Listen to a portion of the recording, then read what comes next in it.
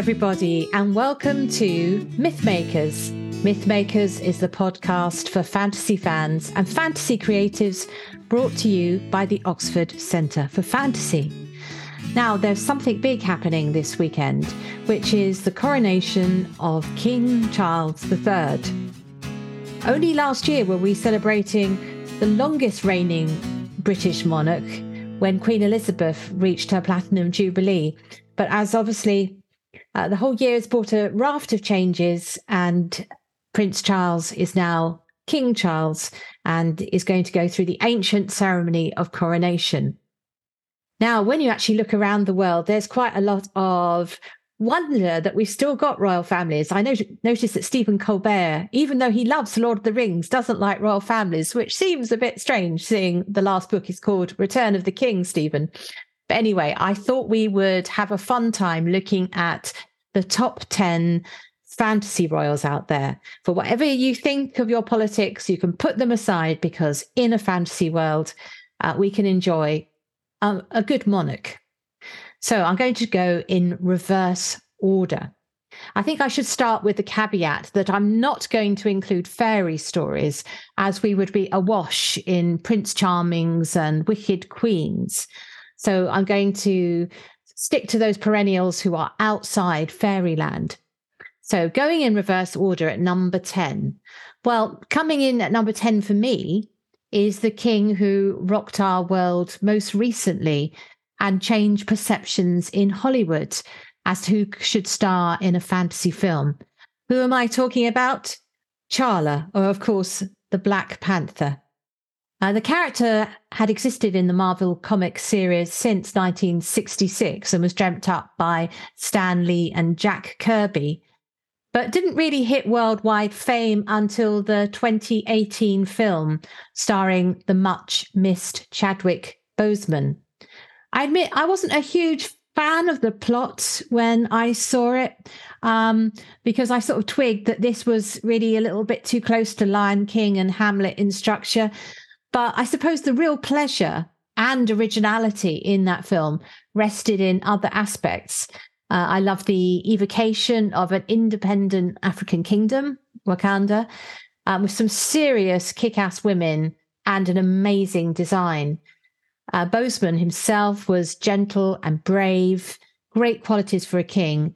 And I also have a soft spot for Shuri, played by Letitia Wright, his genius younger sister. So I'm allowing her on this list as a princess of Wakanda. However, most of all, I and the millions who went to see it, we adored the fact that finally a film dominated by an excellent black cast had blasted its way to be crowned top of the box office and has changed our society as a result, leading to, of course, a second film. So that's the power of fantasy right there, allowing us to imagine the world in new ways. So what about at number 9 slot? Well, royalty can also be found in outer space. At number 9 on the list is Duke Leto Atreides. I did have a debate with my husband if a duke was allowed in, but we decided that it's the equivalent of a royal title, as clearly he rules planets as well as his house, and it's a hereditary system. So after all, the British royal princes are also dukes, so there is a precedent for royal duchies. He appeared first in Frank Herbert's Dune series and also on screen adaptations of the same story. Oscar Isaac is the most recent actor to take that role in 2021. And in this film, he is portrayed as a caring family man who tries to be a good and just leader and ultimately sacrifices all to protect those he loves. So, of course, I think there is a sense of, it's not exactly a democratic society, is it? So he has his flaws. He's also a tragic figure in the mould of the ancient Greek heroes, as is signalled by his name and the iconography of his house. He is a sort of modern King Priam, father and king of Troy.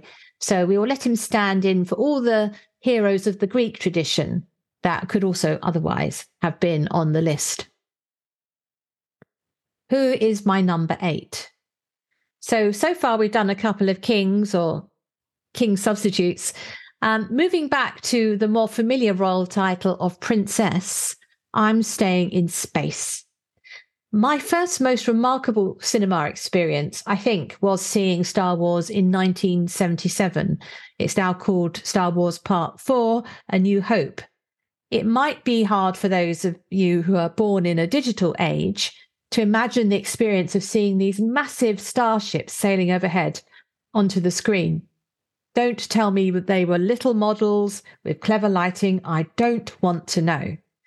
For me, they were the first time that I've seen live action manage to sort of translate itself completely onto the silver screen.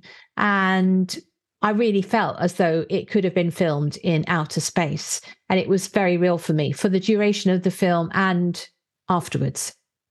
The storytelling was excellent in so many ways, with good use of humour to undercut it getting too self-important. And so at my number 8 is the Princess Leia. From the original posters, you would have thought that she was the sexy damsel in the tower to be saved by the brave Prince Skywalker. Oh, yeah, but what does she do when she first meets her rescuers? She tells them they're too short and complains about the lack of planning in their rescue. So from the outset, she is a political mover and shaker. She's really the one who's plugged into what's going on in that trio. She knows the politics that Luke doesn't understand and that Han Solo despises. She is a serious adult leader and not a pretty piece of arm candy. Though I think there was a serious dip in the series when she was used just like that and set up to look like a sex slave for Jabba the Hutt in the 3rd film. Okay, teenage boys might have enjoyed the fantasy, but for us teen girls, it was a total letdown. At least she gets to strangle that particular bad guy and goes back to her white robe. So a good note here for a RIP to Carrie Fisher. You were a trailblazer, Carrie. Well done. So at number 7, turning from princesses, I'm going to go to a prince. Please allow room on this list for the baddest bad guy of them all. No, that's not Voldemort or Sauron, but Lucifer, the Prince of Darkness. And I'm talking here about his fictional appearances as opposed to how he appears in world religions. You could argue that he appears first in Marlowe's Faust, which is 1604. And there he is the tempter Mephistopheles, that's a bit hard to say, rather than the scene-stealing main character. So I'm going to look at something where he is the main character. The most famous incarnation of this idea is Milton's Satan from back in 1667. Here's the archetype there of the brooding anti-hero. And here's a little bit of Milton to brighten up your day. Satan says, "Which way I fly is hell. Myself am hell, and in the lowest deep, a lower deep. Still threatening to devour me opens wide, to which the hell I suffer seems a heaven." So the anti-heroes of Marvel and DC, even a hero like Batman, have taken a page out of this book, Milton's book. His infernal energy threatens to destabilize the conventional religious messages of Paradise Lost, tempting us to root for the bad guy just a little. And that's why William Blake, the 19th century poet, said, "The reason Milton wrote in fetters when he wrote of angels and God, and at liberty when of devils and hell, is because he was a true poet and of the devil's party without knowing it." So what's happened since the time of Blake? Others have borrowed this energy for their own fallen angels. He glimmers in Frankenstein's creature, the gentleman vampires of Bram Stoker and successors such as Darth Vader as Anakin Skywalker. They all owe much to that fallen angel story arc. And most recently, and enjoyably, he's appeared in more comedic takes on such as the concept dreamt up by Neil Gaiman and Terry Pratchett in Good Omens, and the TV series Lucifer, which ran from 2016 to 2021, starring Tom Ellis, which is based on the DC comic character. That's the one I really enjoyed. I particularly enjoyed the musical episode because Tom Ellis is a great singer as well. So I loved it when it almost became a musical. There you are. That's an idea. Lucifer the musical. Someone must have done that, surely. Who is my number 6? Well, number 6, I'm going to take a royal from another tradition, that of Japan. It has one of the world's oldest systems of monarchy, so it's not surprising to find princes and princesses cropping up in Japanese culture. I've picked an unconventional royal for this one, Princess Mononoke, which is a film from the animation powerhouse Studio Ghibli and was made in 1997. San is not a conventional lady. She was raised by wolves and represents the forest fighting back. She is a warrior and force to be reckoned with. Her journey is that of a hater of mankind finding love for one amongst them. That's the Prince Ashitaka. They eventually fight together to break a curse and bring healing to their communities. She's even less conventional than Mulan, having more in spirit to do with Mowgli. I mean Mowgli from the original Jungle Book version, not the Disney one, because Mowgli was able to unleash the forces of the wild. So it's well to remember that not all fantasy royals live in castles. And how about number 5? Well, it would not be fair to let this list be dominated by film versions of royals. So I thought I would bring in a Dutch classic by Paul Bagel, The King of the Copper Mountain, written or published in 1964. It's a lovely children's storybook, which takes a form of connected tales told by different animal characters who are trying to keep the eponymous king alive while his doctor goes in search of a cure for his heart condition. Why is it worthy of a place on this list? Well, the king here offers a different kind of leadership. He's loving, patient, welcoming to creatures as diverse as bees and dragon. It's also good to see a character of age so positively represented. It really is extremely charming and highly recommended if you're looking for a non-militaristic king to share with your children.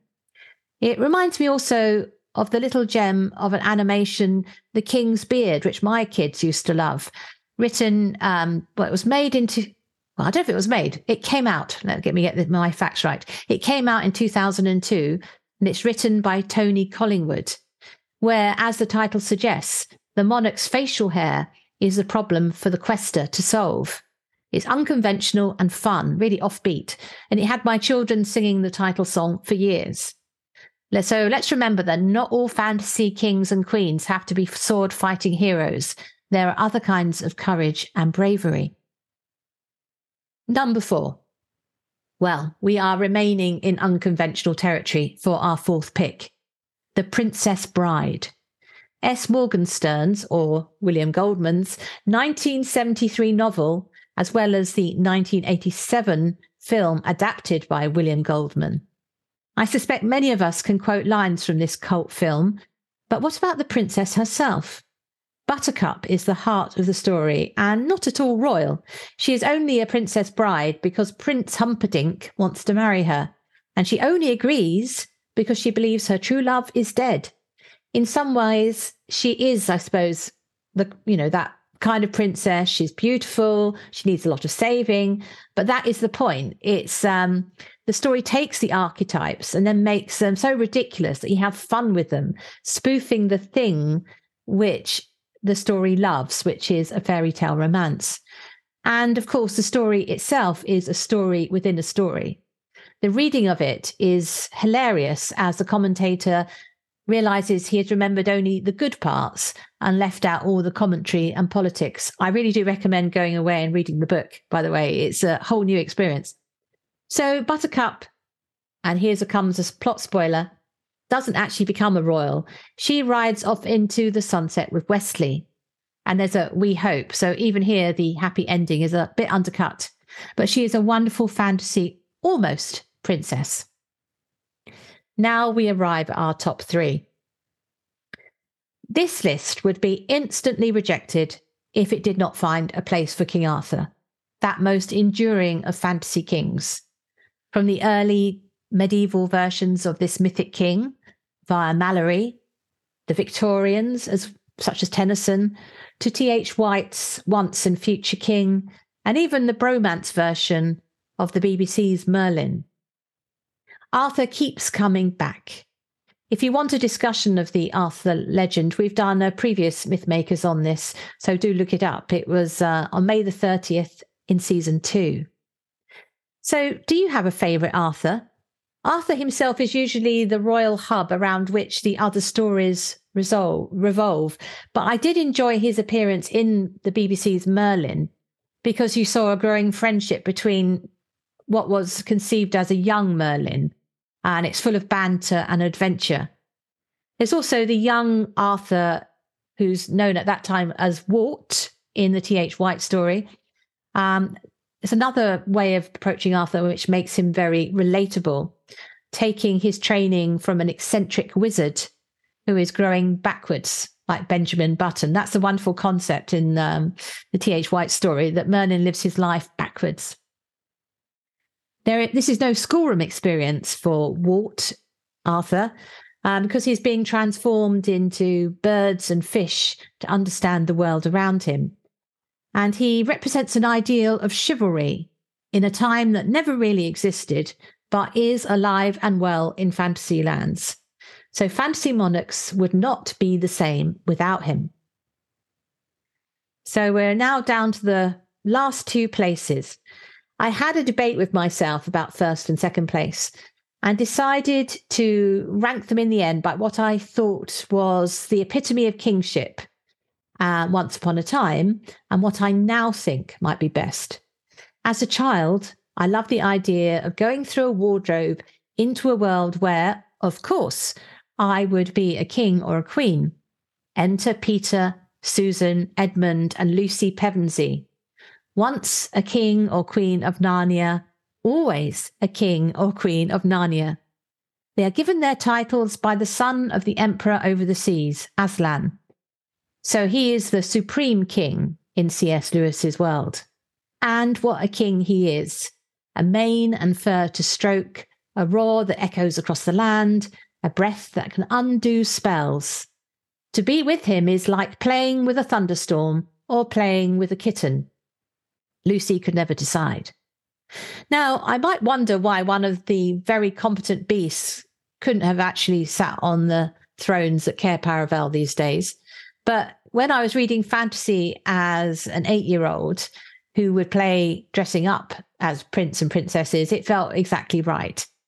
I imagine this is the kind of thing Lewis was reflecting on, including the idea that we are privileged as sons of Adam and daughters of Eve, made in God's image. But still, it's a powerful make-believe and one that's very hard to beat, especially for children. And like any good fantasy, it includes its own end. You come back through the wardrobe from your time as a king or queen, and you resume ordinary life.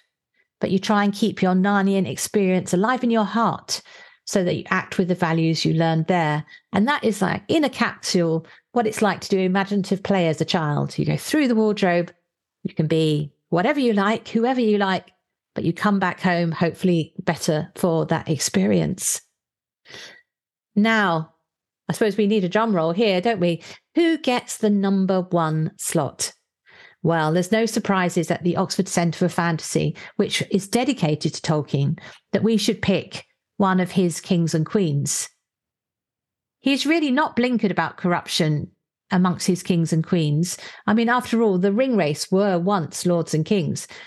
And if you read The Unfinished Tales, for example, the kings of Numenor, there's quite a long piece about some less than perfect kings, shall we say. But he does give us one near perfect king, and that's Aragorn. I think he is the Renaissance ideal of a monarch. He's learned, cultured, he's able to fight, he's fair and just. I think, though, that he makes this spot for me because he also has a sense of humour and doesn't grow too big for his boots. He names his house Tel Contar. That's the equivalent of the House of Windsor, the House of Tel Contar, which means strider in Quenya, the name by which he was known somewhat slightingly in the north. These qualities were very well brought out by Viggo Mortensen in his portrayal of this hero king in Peter Jackson's trilogy. And I'm sure many of us will know that Viggo made up his own tunes and sang them to Tolkien's words in honour of that character, something those who have the extended edition will well remember. But I think perhaps above all, Aragorn shows his qualities of friendship, of fellowship, and this lays outside the films. You have to read the books for this. In the appendices, we read that it is Merry and Pippin who lie beside him on his deathbed on little beds of their own. So he remembered the little folk even to the end of his glorious days. Maybe that is the ultimate fantasy, that there would be such a perfect leader. Knowing real-life characters are more likely to be flawed, I think we should probably stick with democracy and constitutional monarchies like King Charles III, rather than hope to find Aragorns to rule us all. I've probably missed off your favourite king or queen, so do let me know in your comments who I should have included. But for now, thank you very much for listening.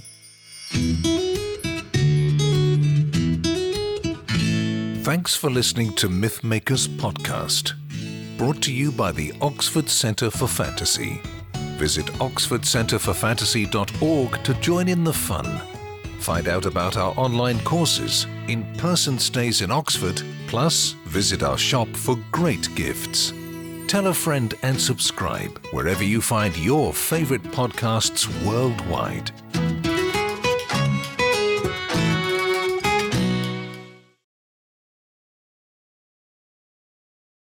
If you own a vehicle with less than 200,000 miles and have an auto warranty about to expire or no warranty coverage at all, listen up. CarShield has a low-cost month-to-month vehicle protection plan that covers more parts than ever. Visit carshield.com/audio to find out how you could pay almost nothing for covered auto repairs. Drivers who activate this vehicle protection today will also receive free roadside assistance, free towing, and car rental options at no additional cost. Get your free quote today at carshield.com/audio. That's carshield.com/audio.